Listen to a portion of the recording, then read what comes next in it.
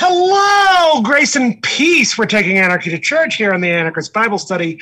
I'm Jeff Park, aka the Solo Amarillo, and I am not joined with Josh, aka Iowan Cat, not joined by or with Josh, aka Iowan Cat today, because he is off reading The Hobbit to his children like a real father. And so I'm sorry. I believe they're out of The Hobbit and in The Lord of the Rings, like an even better father. I am doing a solo cast, as is my contractual obligation, to fulfill my half of the solo casts from this January, where we're less available to record together, and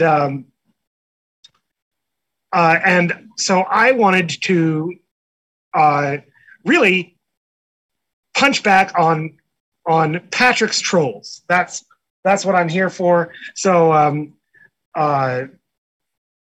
if you're a close follower of the great Bob Murphy, you'll know that this little-known podcaster once had him on his podcast, and that's really his only claim to fame, other than being frequently mentioned on our podcast. And that's Patrick from Cave to the Cross Apologetics, of course, a fantastic show that I can't even keep up the kayfabe to say is anything other than fantastic.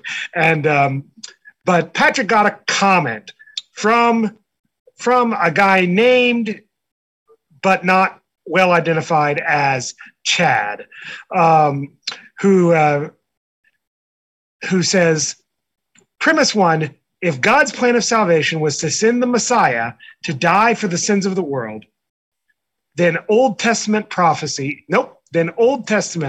wouldn't prophesy an end times restoration of the animal sacrificial system. Premise two, the Old Testament does prophesy an end times restoration of the animal sacrificial system. And then he cites some passages, which is helpful in such a case. Jeremiah 33:18, Ezekiel 45:17 through 22, Isaiah 56:7, Isaiah 60 verse 7, Malachi 3:3 and 4, and Zechariah 14:21. Then he says, premise 3 from 1 and 2, therefore it is not the case that God's plan of salvation was to send the Messiah to die for the sins of the world.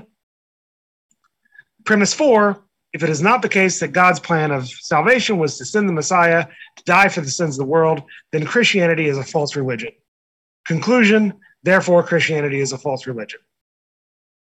So those are the premises. So Iowan Cap and I both immediately, well, I guess I didn't actually say this. Iowan Cap immediately said in the chat, which this is the chat in our secret Discord, in this case, in the hashtag Anarchist Bible Study channel in our secret Discord, which you can access all the channels. We're generous that way. Each and every one of the channels, and there are, 60 of them. You can access each and every one of those channels for just $1 a month at buymeacoffee.com/flyover. I needed all that vamping and lead up to not say flyover.com/coffee or something, which is what I always want to say in these situations, and to rather say buymeacoffee.com/flyover. For just $1 a month, you can be in our secret Discord and raise exactly these kinds of questions, answer exactly these kinds of questions, and receive even more posts about educational freedom from me than you would by following me on Twitter at jparkyyc. And then Patrick did what you do in these situations and mentioned Hebrews, and that Jesus is the fulfillment of the sacrificial system, which is correct. But then the poorly named Chad says, If the book of Hebrews is correct and the sacrificial system was fulfilled, then the prophecies of Ezekiel, Jeremiah, and Isaiah were incorrect.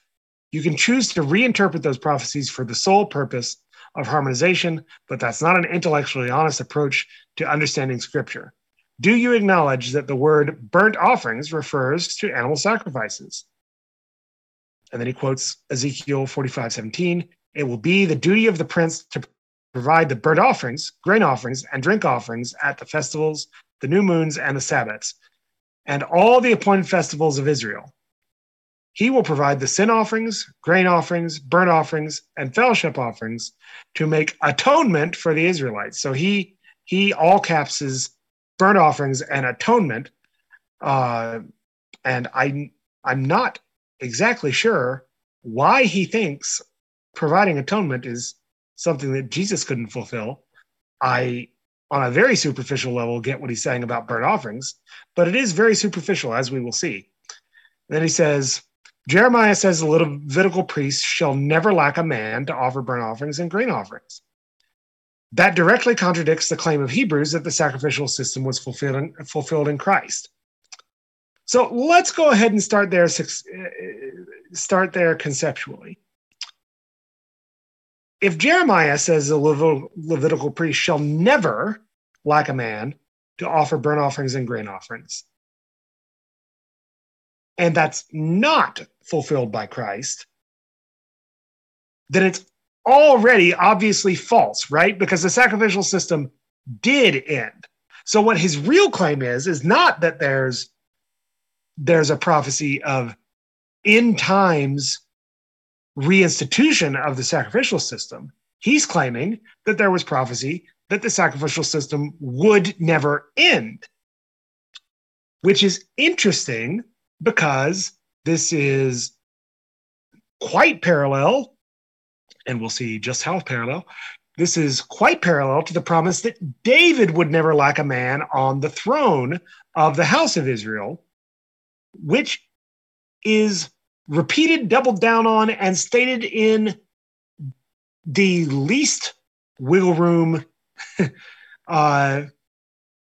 allowing terms in the books of Chronicles, which are written after the exile, after that promise that David would never lack a man on the throne is,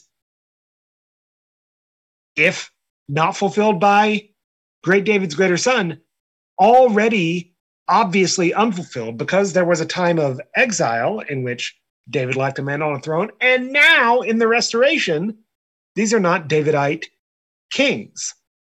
And yet it is in that context, in the books of Chronicles, that it doubles down the most inescapably on this prophecy that David would not lack a man on the throne. So obviously in that prophecy, the scriptures seem to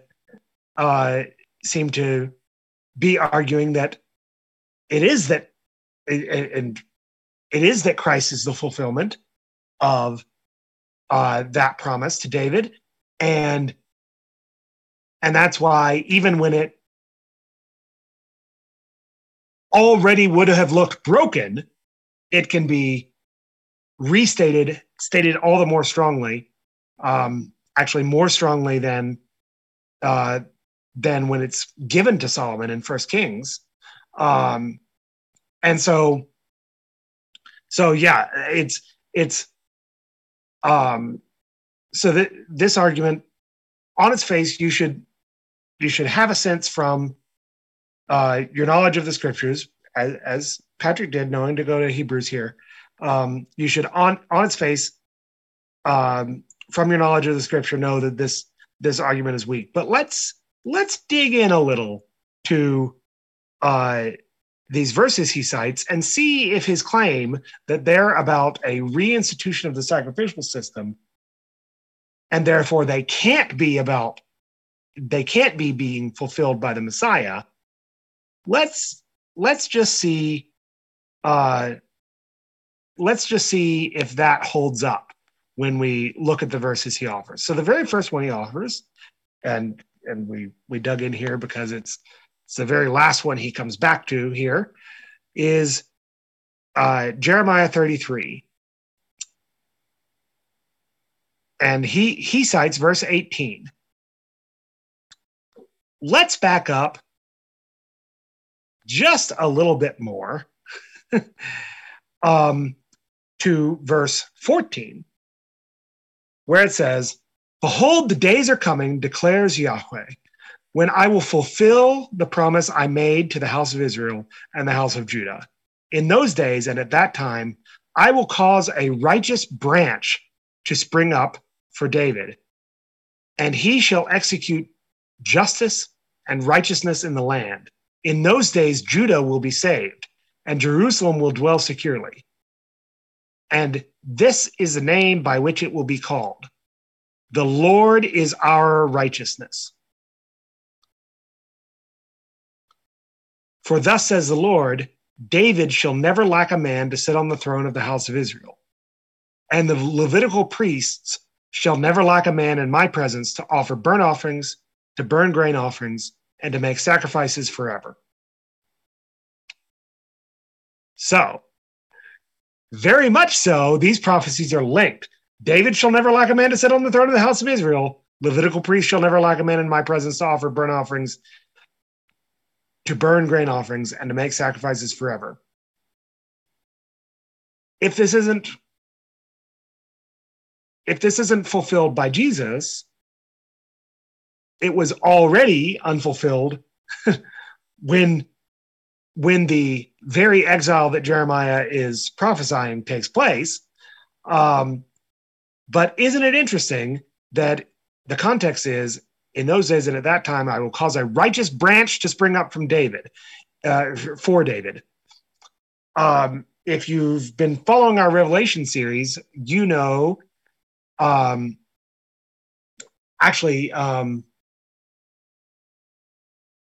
believe this did come up in our Revelation series. I believe it also came up when Patrick guested and gave us some guest exegesis of John 20, I want to say. Anyway, John 28. I can't remember how many chapters John has, or else I'd be able to count backwards. Sorry. But whatever that passage was, where I know maybe it was 20. Anyway, it doesn't. You can look it up, listener, and so can I actually, but I won't. Rather, I will just say, when Patrick came on our show, I think these were episodes 8 and 9, or 7 and 8, or somewhere in that range. When he guested on our show and gave us some guest exegesis on Jesus before Pilate, I know it came up then, and it also I'm almost positive came up in the Revelation series, that this righteous branch is, of course, Jesus, and obviously this righteous remnant that will spring up out of David is great David's greater son, Jesus. The Lord is our righteousness. Is Yahweh is our righteousness. That Yahweh Himself would provide us an alien righteousness that we can take on ourselves. This is, of course, fulfilled by Jesus. And of course, then it says, David shall never lack a man to sit on the throne of the house of Israel, and Levitical priest shall never lack a man in my presence to offer burnt offerings, to burn grain offerings, and to make sacrifices forever. The reason he can promise both of those is that they're the same person. It's all Jesus. So far from prophesying an old covenant return, or a new covenant reestablishment of the old covenant sacrifices,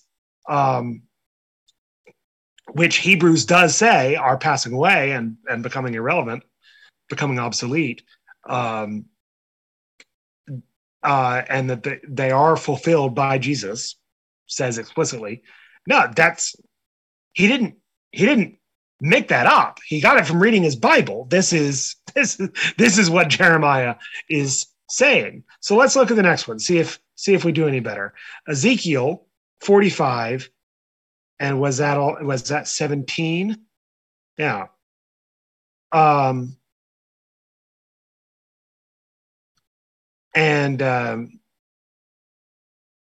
So that says, it shall be the prince's duty to furnish the burnt offerings, grain offerings, and drink offerings at the feasts, the new moons, and the Sabbaths, all the appointed feasts of the house of Israel.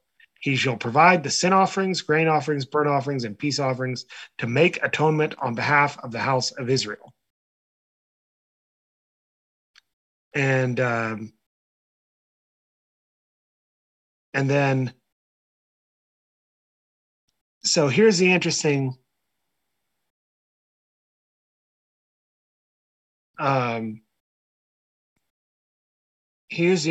part about that.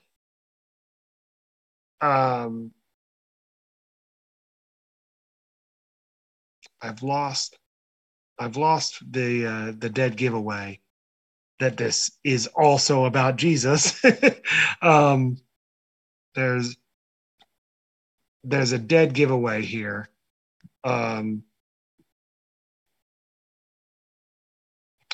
That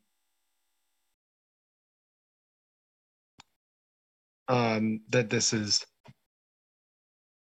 fulfilled by Jesus.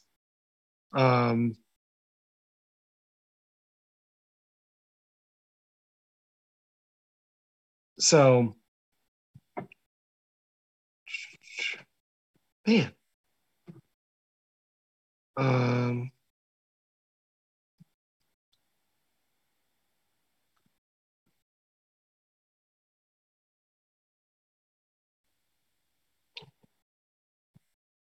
I've lost it. And this is this section on the prince, this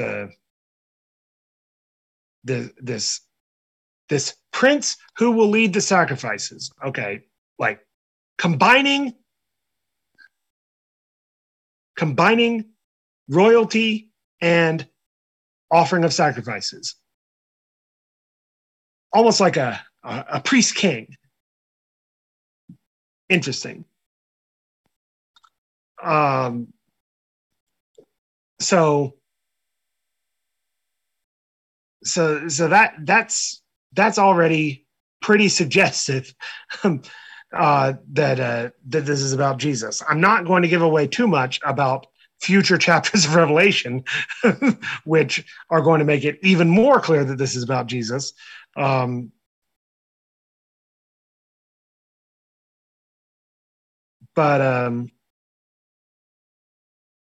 But this is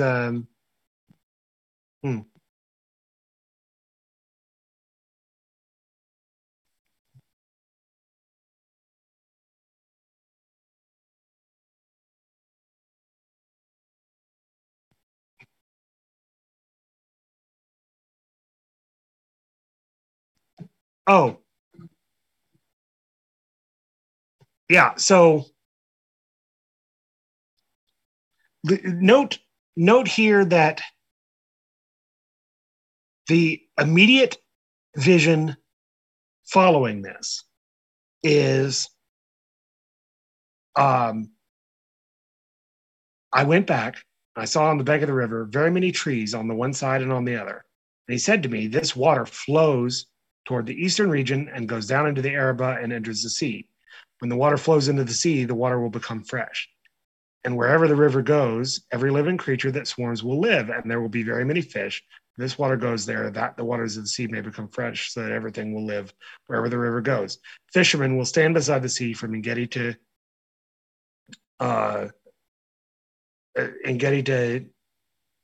Eneglaim. Sure. It will be a place for the spreading of nets. Its fish will be of very many kinds, like the fish of the great sea. But its swamps and marshes will not become fresh. They are to be left for salt. And on the banks, on both sides of the river, there will grow all kinds of trees for food. And then catch this. Their leaves will not wither, nor their fruit fail, but they will bear fresh fruit every month, because the water for them flows from the sanctuary. Their fruit will be for food, and their leaves for healing. That should sound like Revelation 21, like the new heavens and the new earth. And so it's also so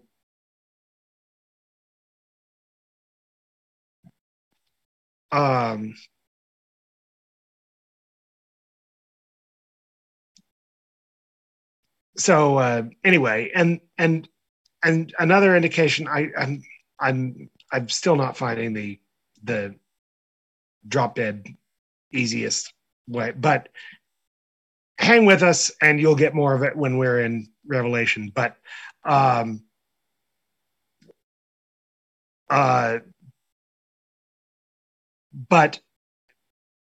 the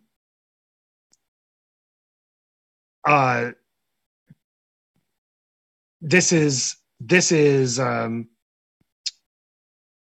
it also says that it is a, sorry, this is what I was going to say, that it also says that it is a perpetual ritual. It's a perpetual sacrifice. I found that while I was looking for what I wanted to do here, that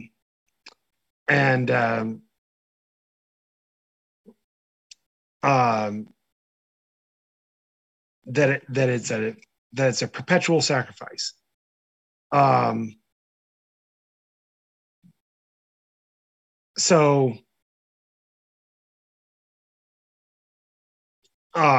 So again, either this either this was sort of already broken by the exiles, by the Roman conquest, by the dispersion, by AD 70, or it's fulfilled by Jesus.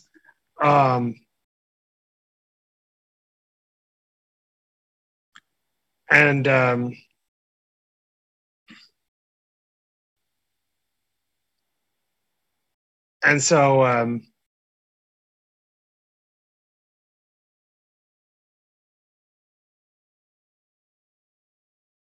anyway, but then it's not wrong then to point out that Hebrews is very clear that the entire sacrificial system, all of it, not parts of it that will be left over, not parts of it that'll come back with the restoration of a temple with animal sacrifices, that all of it was fulfilled in Jesus, and so that in attempting to go back to Judaism, you have nothing to go back to. It's been fulfilled, all of it, every part of it, by Jesus. There is not going to be this reinstitution. So I'm going to stop struggling through this and just because it gets even more clear with some of the other passages he himself chose to cite here. So Isaiah 56. You might be a little bit familiar with Isaiah 56. And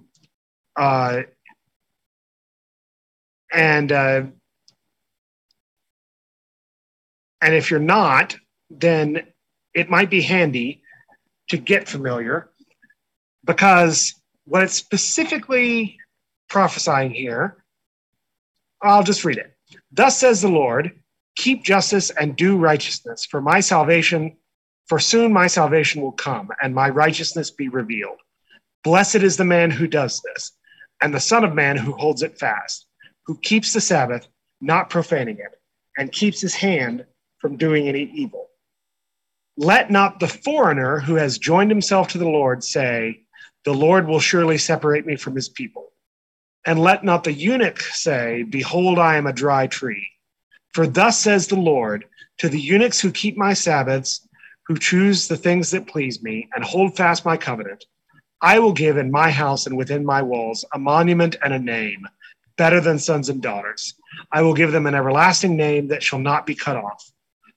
And the foreigners who join themselves to the Lord and to minister to him, to love the name of the Lord and to be his servants, everyone who keeps the Sabbath and does not profane it and holds fast my covenant, these I will bring to my holy mountain, and I will make them joyful in my house of prayers.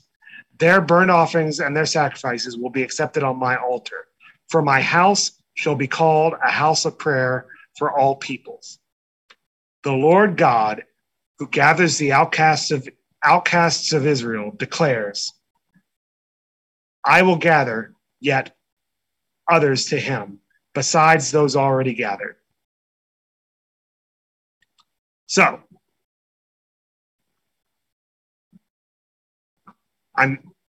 this is about foreigners, primarily, and eunuchs, who are in many ways set apart from the old covenant. And it's talking about their inclusion in all of the things of the covenant, in all of the in that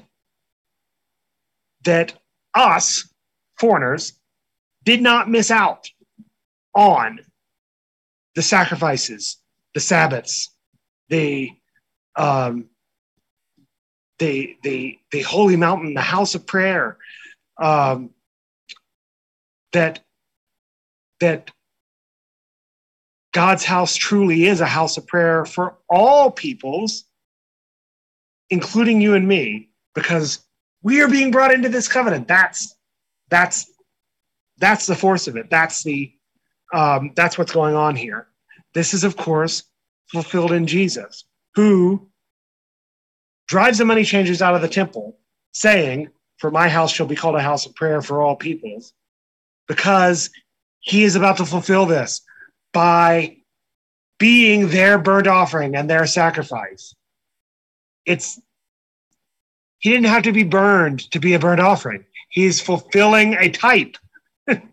He's fulfilling a type. The burnt offerings were a type of Christ that he fulfills in his ultimate sacrifice that brings us into the family of God, so that we're not left outside the gates, so that it truly is a house of prayer for all people.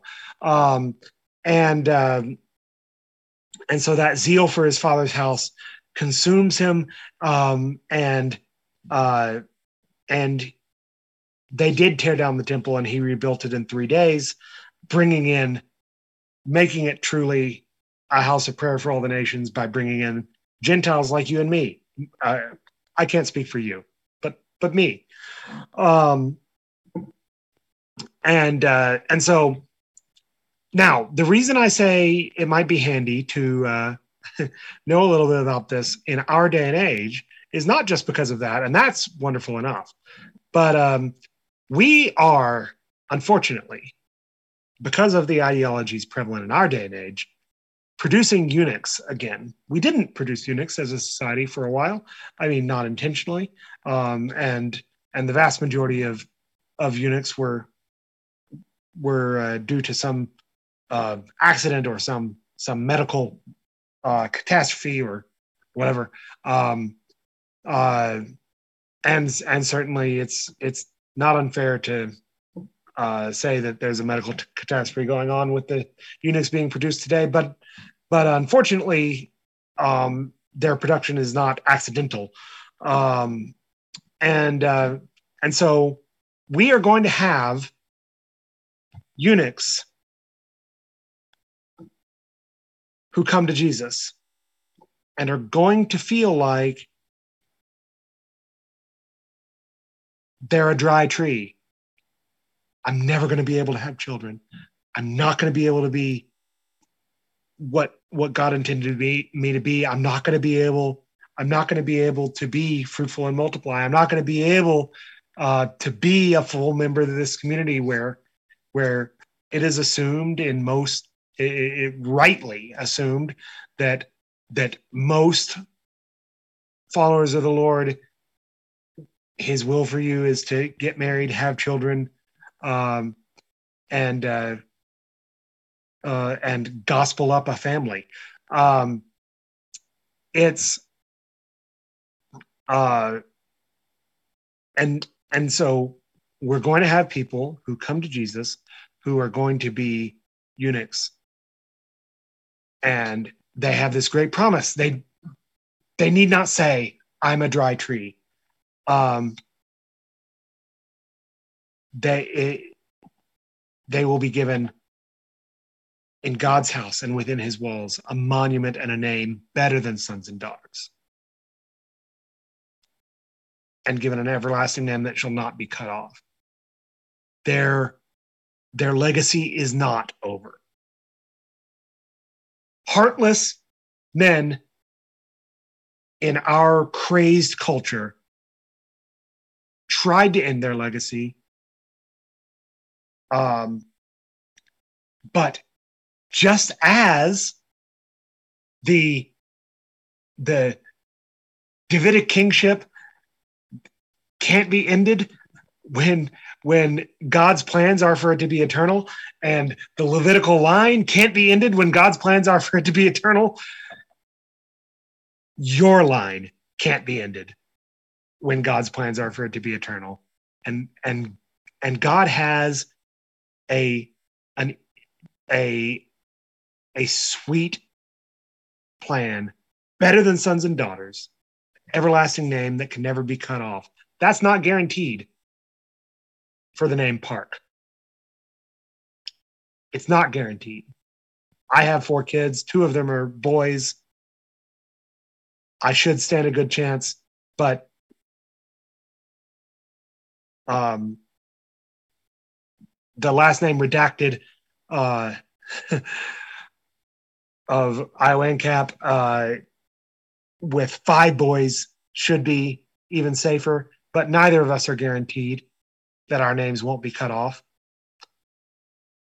except that we get to be part of this covenant. And that's part of the promise, is that you will have spiritual offspring, even sweeter than the physical offspring.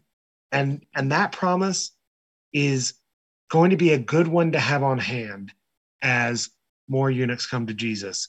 As one of the first foreigners that we see come to Jesus in the book of Acts is a eunuch.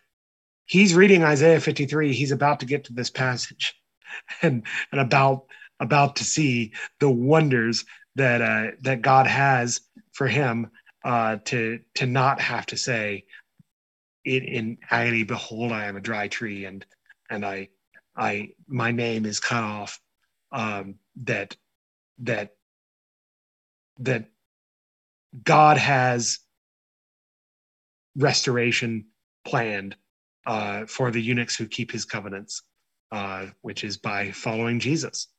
So keep that one in your back pocket. The first 7-8 verses of Isaiah 56. 8.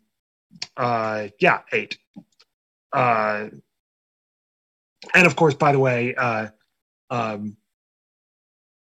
Yahweh God, who gathers the outcasts of Israel, declares, "I will gather yet others to him besides those already gathered."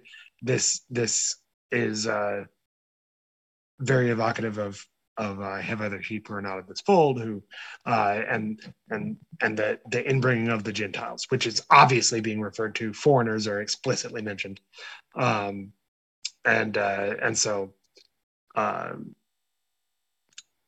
so anyway, so that not so much about the reinstitution of a burnt offering system, quite a bit more about Jesus coming and bringing in the Gentiles. So let's see if the next one he cites gets any better. I just had Luke 19 up here, because in Luke 19, right before the Luke deals with the cleansing of the temple the most quickly. I think because he wants to put right before it, and when he drew near and saw the city, he wept over it, saying, "Would that you, even you, had known on this day the things that make for peace. But now they are hidden from your eyes. For the days will come upon you when your enemies will set up a barricade around you and surround you and hem you in on every side and tear you down to the ground and your children within you. And they will not leave one stone upon another in you because you did not know the time of your visitation." And he entered the temple and began to drive out those who sold, saying to them, "It is written, my house shall be a house of prayer, but you have made it a den of robbers." So this is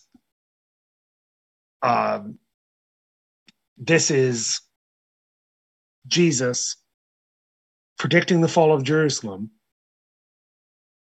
right before he cleanses the temple. And one of the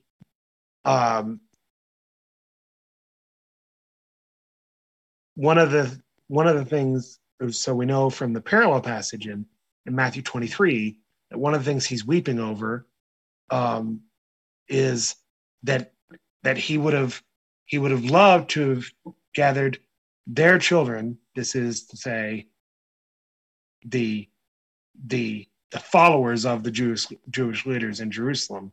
He would have loved to have gathered them under his wings like a hen gathers her chicks, but they, the Jewish leaders, would not allow them to come. So he's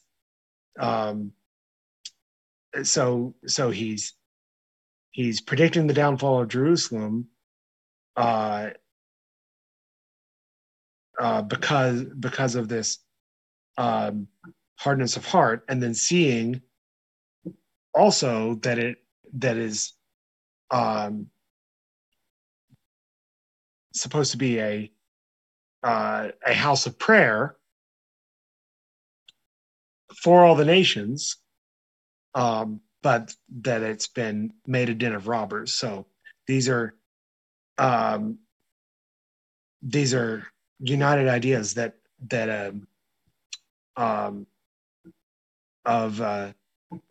of Jesus's desire to here fulfill this and extend this to the Gentiles. That you've got the rejection of Jerusalem proper, of the temple, of let's say typical Jerusalem, the type of Jerusalem and the type of the temple, in favor of his fulfillment of those, and which involves the inbringing of the Gentiles. So anyway, that's I had that pulled up just to connect to that last passage. But then, all right, so let's move on to the next very unaptly named Chad's the next passage that he cites here. So, right, was he just citing verse 7 here in Isaiah 60? Yeah, Isaiah 60, verse 7. So I'm going to go a little further back to the beginning of chapter 60.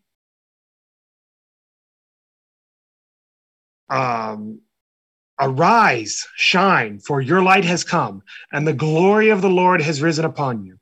For behold, darkness shall cover the earth, and thick darkness the peoples.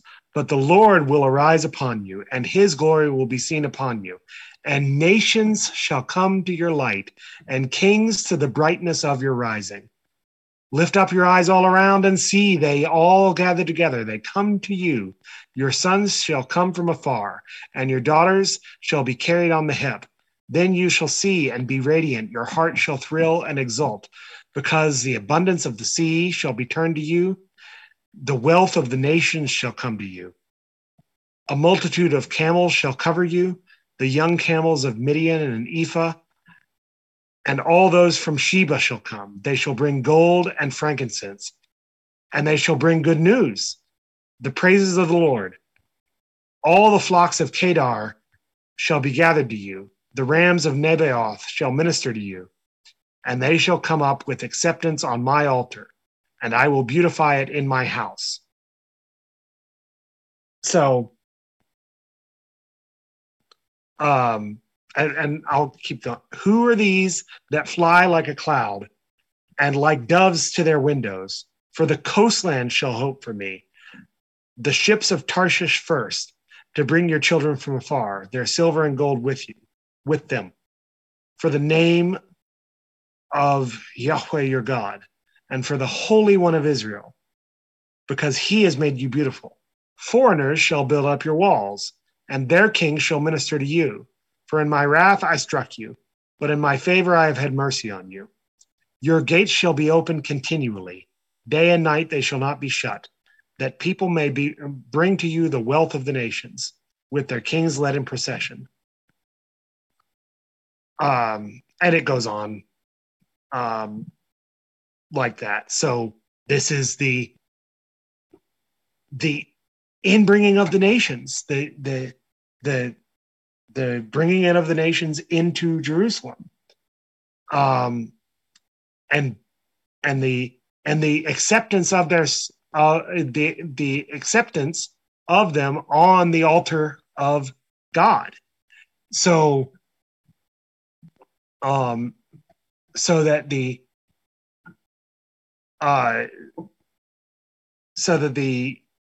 again, he's seeing this as for some reason, a reestablishment of the old covenant sacrificial system. No, quite the opposite. What's being foreseen here is the inbringing of the Gentiles, and that again, they're not being brought in as if they're alien from the covenants and the sacrifices. They're being brought in by the sacrifice of Jesus, so that they're fully grafted in. And this is so much the case that this is referring to the Messiah, that that it has been included in a little song that I believe you will agree has as its theme the Messiah. Let's take a listen and see if this sounds familiar with what we've just read.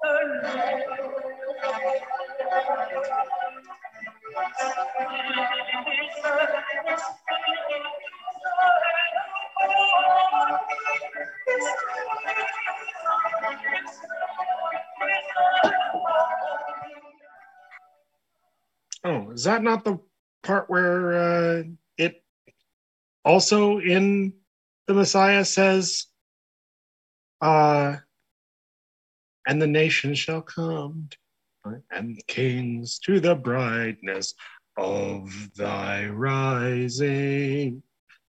Okay, anyway, I thought that was there too. That was part of why I kept letting it play, because obviously those are the first three verses of this passage, and if you don't think that's about the Messiah, then you just can't handle the truth. Yes, I did just play a lot of music, but I believe that it is now all passed into the public domain. Take that, Viacom! Can't give us a strike for this. So that's a deep cut for those of you who have watched every preambling, I think. Anyway, okay. So again, the pattern we're seeing here, not about a reinstitution of the Old Covenant sacrificial system. It's about Jesus and specifically his inbringing of the Gentiles that is in view in these passages that are being misinterpreted by this poorly named so-called Chad, being misinterpreted here to be about a reinstitution of the sacrificial system, which is completely foreign. And we're not having to jump to the New Testament very much. I mean, we're not having to jump to the New Testament for this. We could be doing this without jumping to the New Testament. If you know what the New Testament claims Jesus accomplished and read this, it's obvious that this is about the Messiah and about the inbringing of the Gentiles by his sacrifice. That's what it's about. So, okay, let's go to the next one, Malachi 3, 3, and 4.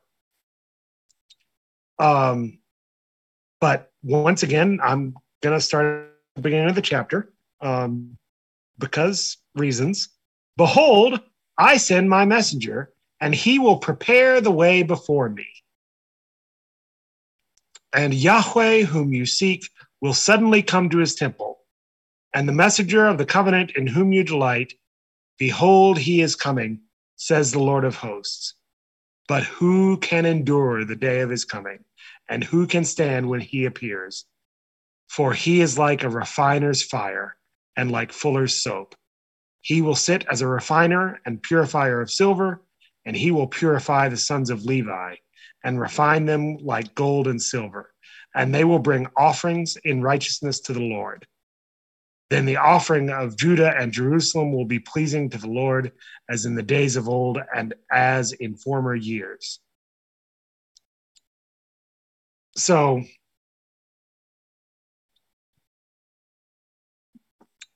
this, rather than the inbringing of the Gentiles, is about how there will be some kind of a messenger preparing the way of the Lord, and then Yahweh, whom you seek, will suddenly come to his temple. The messenger of the covenant in whom you delight comes. And isn't that interesting that Yahweh did come to his temple? They were supposedly seeking him, and they were surprised by his appearing. And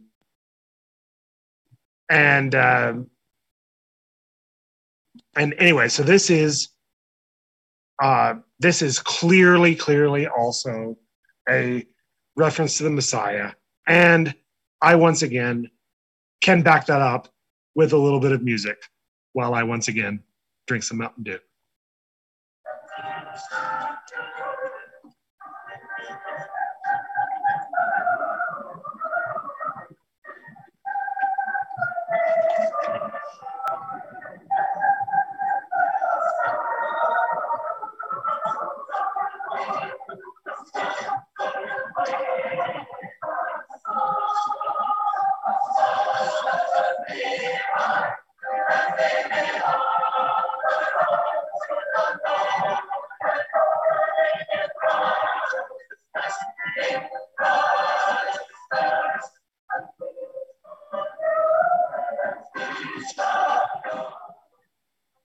So yeah, it's interesting. In these little YouTube videos, they cut out those little transitional parts that are actually part of the verse. That's the main refrain, because that's also The Lord whom you seek shall suddenly come to his temple, even the messenger of the covenant whom you delight in. Behold, he shall come. Anyway, not the best singer, not exactly my the best kind of range to show off my pipes there, but this is all for Patrick, and he likes it when we sing on stream. So there you go.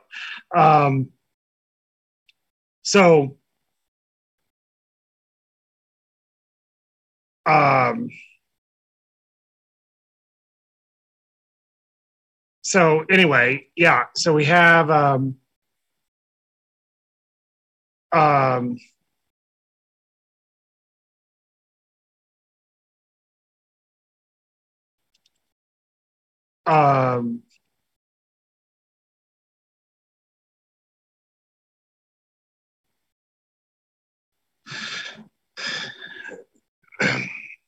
so we have a one last passage here. Anyway, we see that these are so clearly about the Messiah. These are so clearly about the Messiah that they're literally being sung in the song called "The Messiah." So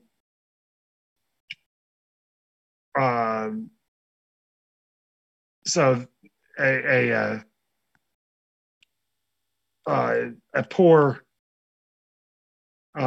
argument here that insists that these have to be about a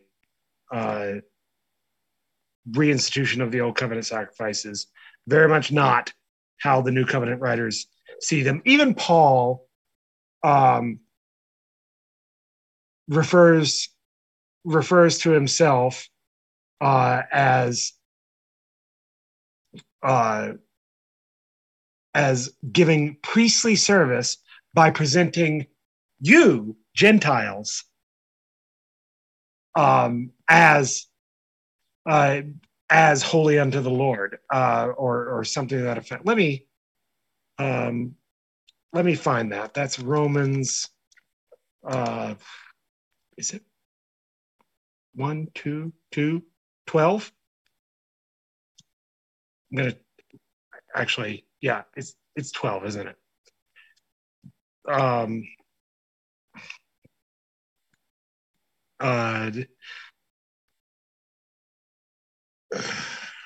Because that's where he calls you to be a living sacrifice. But is it where he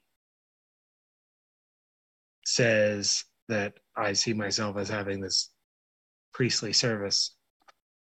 I guess not. Oh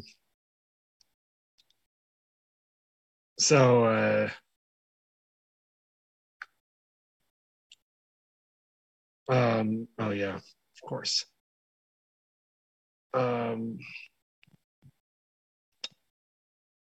So anyway, but I'll go ahead and find that passage. But anyway, even Paul refers to himself then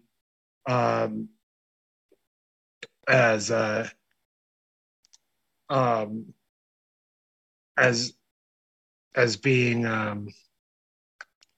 as offering priestly service in bringing Gentiles in to the covenant, essentially.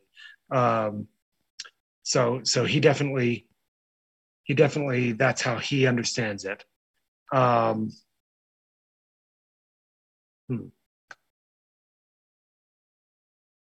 it not in 1 then?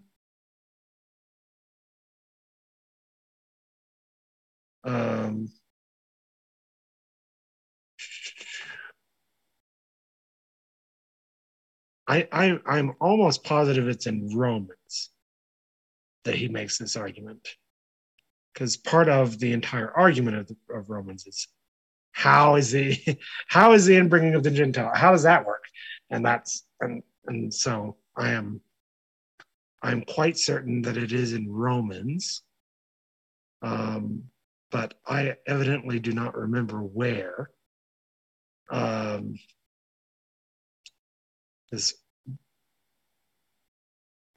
Romans 1 and Romans 12 are the obvious places for it to be. But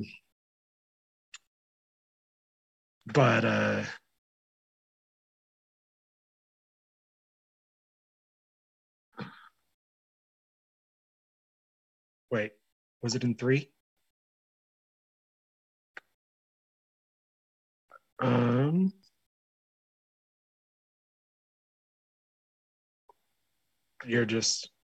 You're watching Jeff do what he would normally be doing while Josh is talking and finding finding the passage that he wants, but without Josh talking and without me having decided to have done this, because I did find another passage I wanted, but not this passage while I was playing the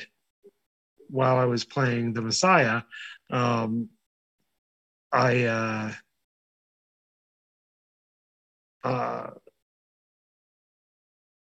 I didn't find this one because I hadn't actually decided to go here, but I think it is important to see that it's not just Hebrews. Actually, it's that this is how the New Covenant writers see it, is that the bringing in of the Gentiles is the fulfillment of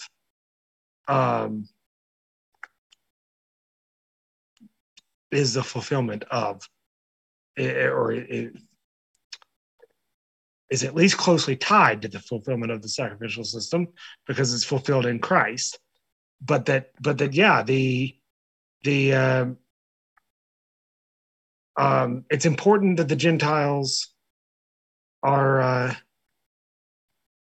not brought in as if they are alien from the sacrifices and the covenant, right?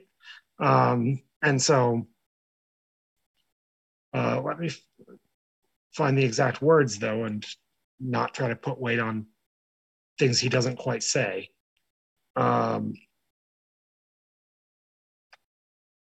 So I've just skimmed through. What just happened?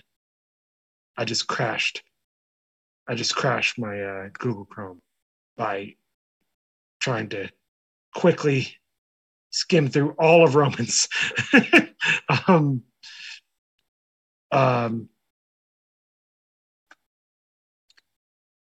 And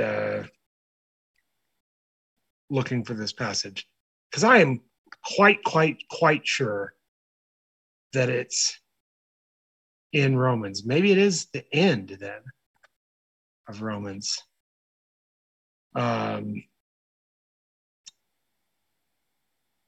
So, oh, here we go. This makes sense. 15. Here we go. Yeah, sorry, 15. I myself am satisfied about you, my brothers, that you yourselves are full of goodness, filled with all knowledge, and able to instruct one another. But on some points I have written to you very boldly by way of reminder, because of the grace given me by God to be a minister of Christ Jesus to the Gentiles in the priestly service of the gospel of God, so that the offering of the Gentiles may be acceptable, sanctified by the Holy Spirit. So, yeah, Paul's saying that you still can't be right with God without the sacrificial system. The Gentiles still need the sacrifice. You still need burnt offerings as it is, and you know, you still need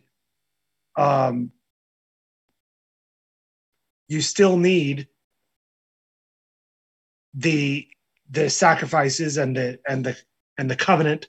You still need that to be right before God, but it is all fulfilled in Jesus.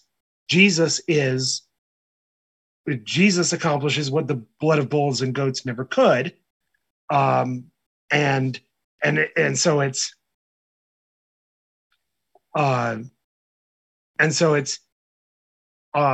it's the gospel of Jesus that makes the offering of the Gentiles acceptable. In other words, allows them peace with God. So okay, that was a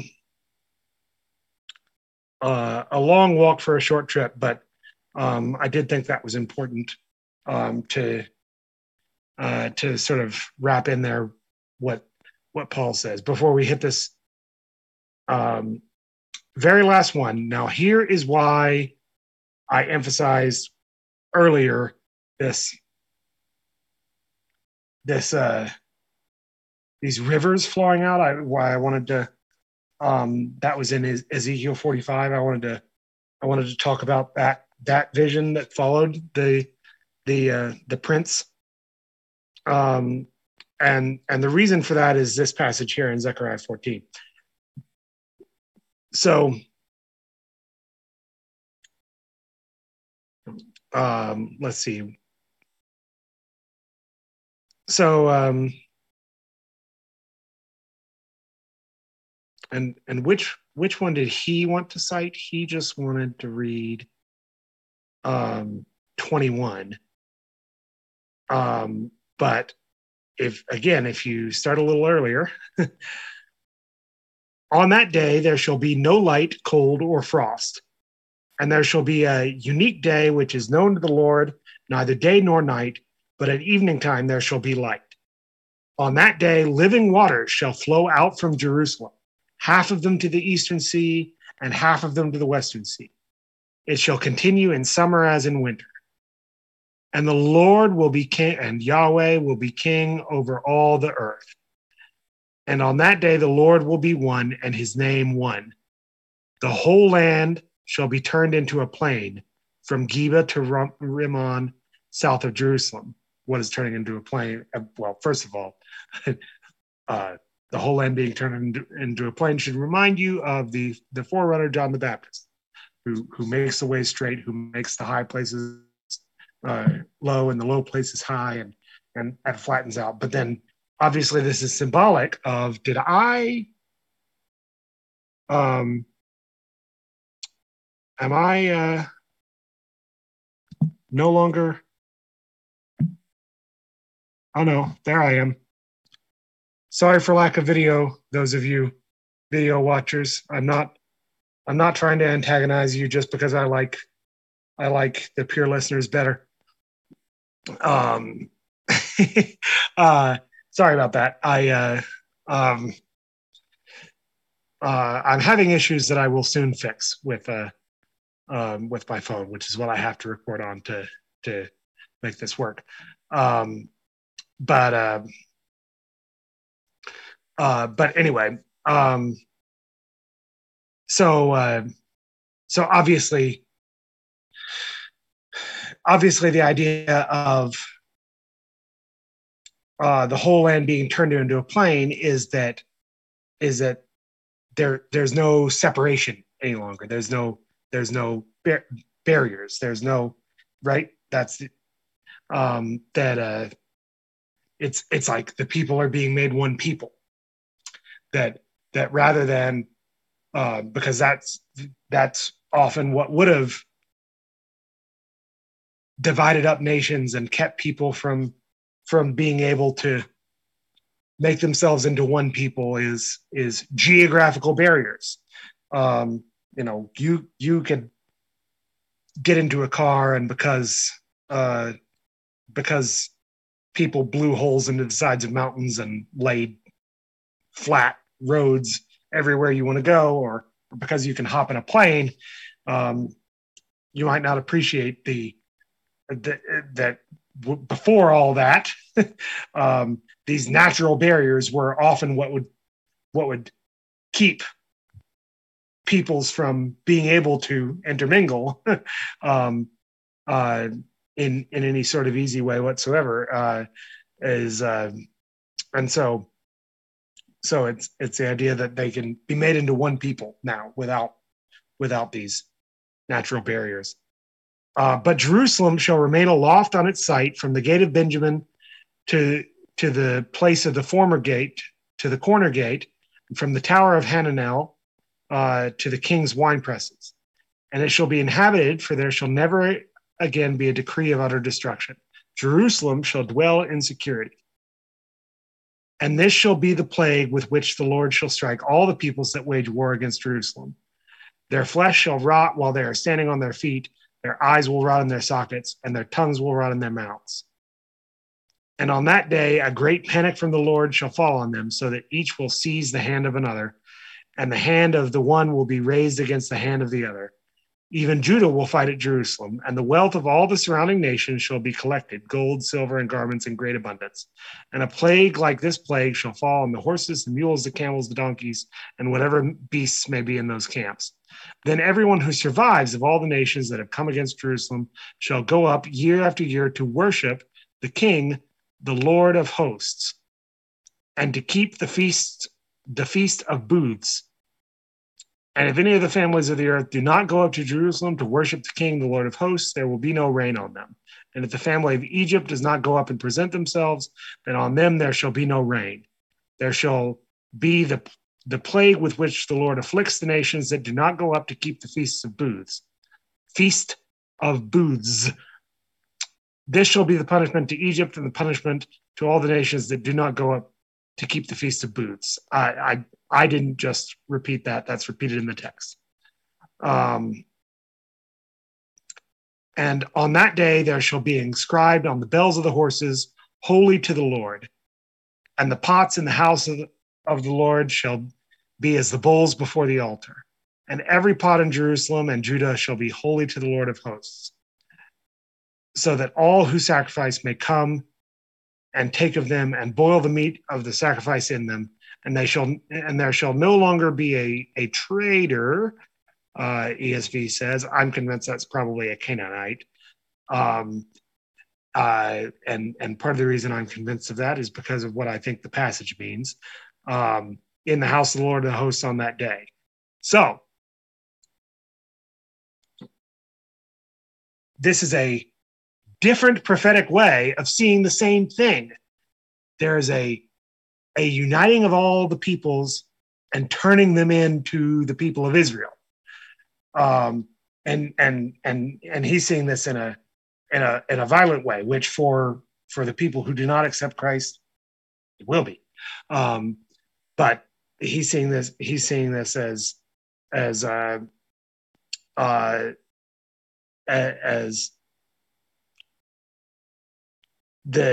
Canaanites being wiped out. But see, it's not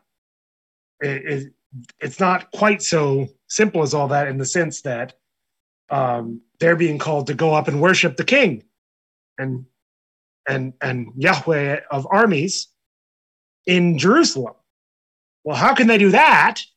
This is foreigners, foreign nations. How can they do that if they're not being brought into the covenants and the sacrifices? And so,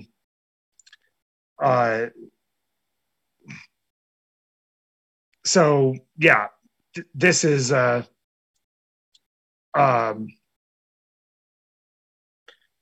this is what's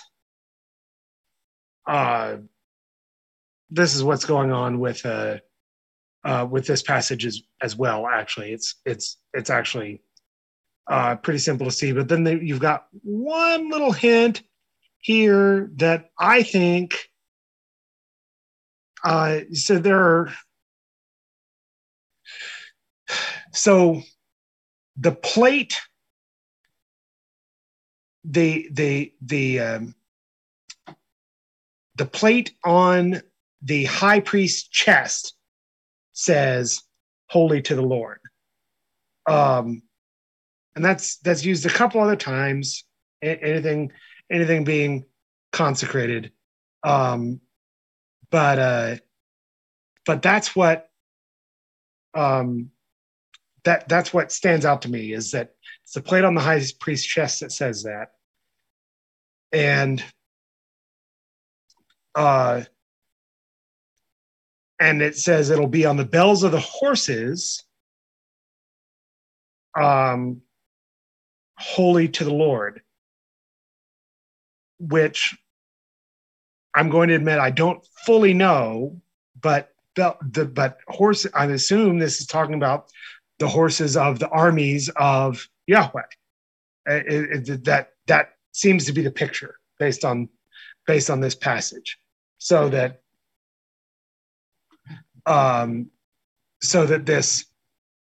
this purifying of the peoples, this bringing in of the Gentiles by by the vanquishing of those who will not worship the King, is part of Jesus's high priestly work. And the one time that it might seem odd that the Bible uses this phrase "holy to the Lord," and it's the only time it's used. This exact phrase "holy to the Lord" is used in the New Covenant scriptures. Is in Luke 2, where it says, and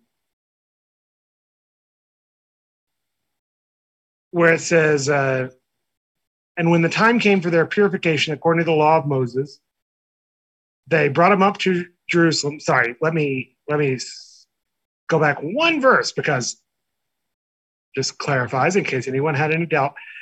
And at the end of 8 days, when he was circumcised, he was called Jesus, the name given by the angel when he was conceived in the womb.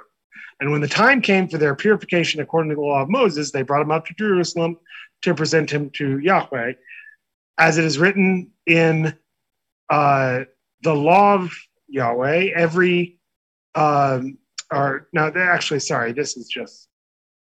this is just curious, of course, but I forgot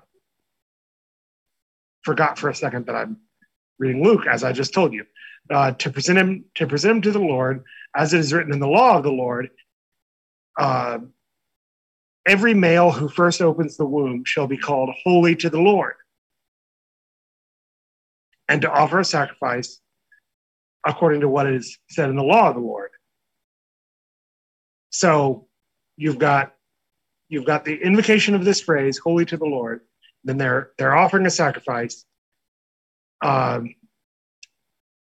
pair of turtle doves or 2 young pigeons, because they're poor. Now, there was a man in Jerusalem whose name was Simeon, and this man was righteous and devout, waiting for the consolation of Israel, and the Holy Spirit was upon him. And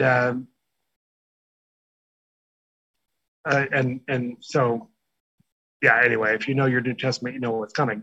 And it had been revealed to him by the Holy Spirit that he would not see death before he had seen the Lord's Christ. And he came in the Spirit into the temple, and when the parents brought in the child Jesus to do for him according to the custom of the law, he took him up in his arms and blessed God and said, Lord, now you are letting your servant depart in peace, according to your word.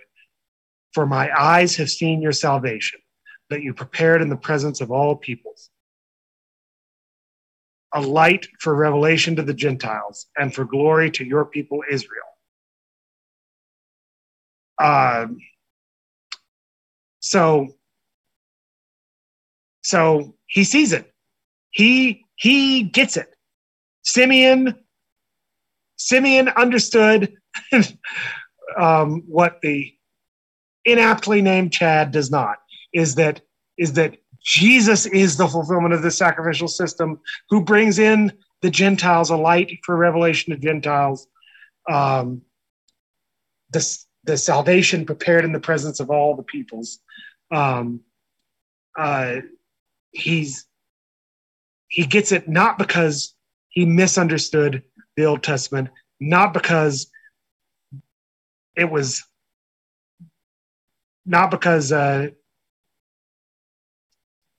Messiah is some retconning of these passages. It's because he knew his Bible and he read these passages, and because he had the Holy Spirit, because he saw that Jesus is the fulfillment of all these things, and that it is his that it is his sacrifice, bringing in the Gentiles, that fulfills the sacrificial system. So anyway, just wanted to go through all that. It was a little more expansive than I had thought, but there you go. You get lots of Bible study on this episode of the Anarchist Bible Study, and so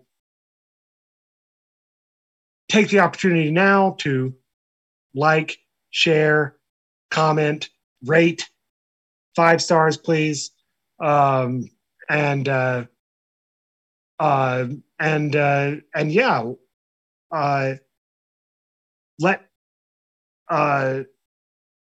Let someone know, if they're falling for Chad's arguments, that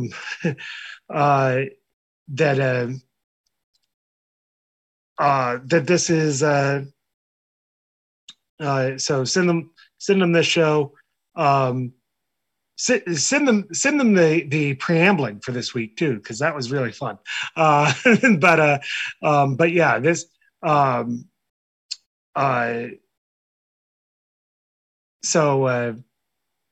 yeah. Anyway, we appreciate anything you can do to help us grow this show. Particularly if you can help us grow this show by 2 more YouTube subscribers as I record this. It's just 2 more YouTube subscribers, and then we'll be able to mirror our channel and secure it against the ravages of perhaps censorship and so forth. So that would be nice.